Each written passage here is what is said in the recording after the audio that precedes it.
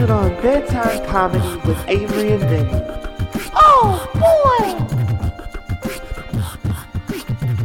What's up, everybody? It's your boy, Avery Clark and Vincent Norris.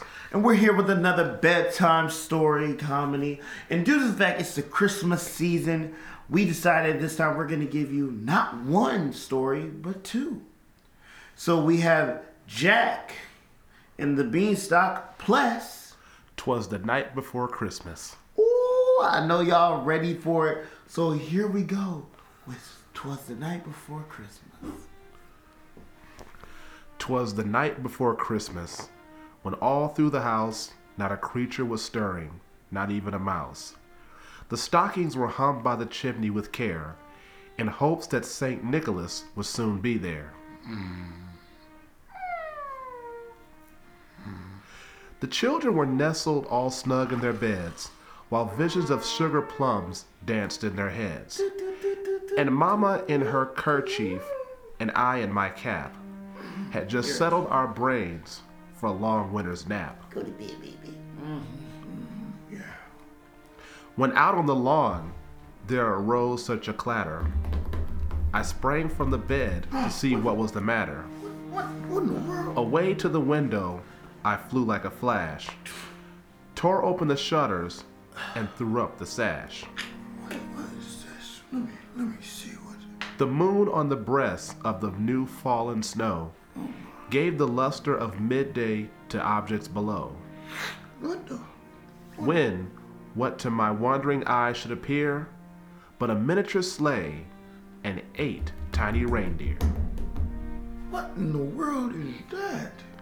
With a little old river, so lively and quick, I knew in a moment it must be Saint Nick.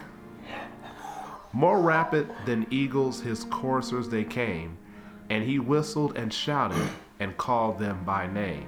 Ho, ho, ho! On Dasher, on Dancer, on Prancer, on Vixen, on Comet, on Cupid, on Donner, on Blitzen. To the top of the porch, to the top of the wall. Now dash away, dash away, dash away all. Go, go! As dry leaves that before the wild hurricane fly, when they meet with an obstacle, mount to the sky. So up to the housetop the coursers they flew, with the sleigh full of toys, and St. Nicholas too. Oh, you're not falling. Hold on. Come on, let's go. And then in a twinkling I heard on the roof the prancing and pawing of each little hoof.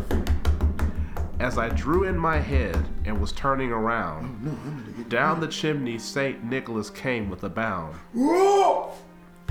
He was dressed in all fur from his head to his foot, and his clothes were all tarnished with ashes and soot. Oh, this one. A bundle of toys he had flung on his back, and he looked like a peddler just opening his pack. His eyes, how they twinkled, his dimples, how merry. His cheeks were like roses, his nose like a cherry. His droll little mouth was drawn up like a bow, and his beard of his chin was as white as snow. The stump of a pipe he held tight in his teeth, and he smoked it, encircled his head like a wreath. He had a broad face and a little round belly that shook when he laughed. Oh, what a mouthful of jelly. He was chubby and plump, a right jolly old elf, and I laughed when I saw him in spite of self. A wink of his eye and a twist of his head soon gave me to know I had nothing to dread. Go to bed. He spoke not a word, but went straight to his work, and filled all the stockings, then turned with a jerk. And laying his finger aside the rose, and giving a nod, up the chimney he rose. Whoa! He sprang to the sleigh to give his team a whistle, and away he flew like the down of a thistle. Come on. But I heard him exclaim, as he drove out of sight, Happy Christmas to all, and to all a good night. Ho, ho, ho.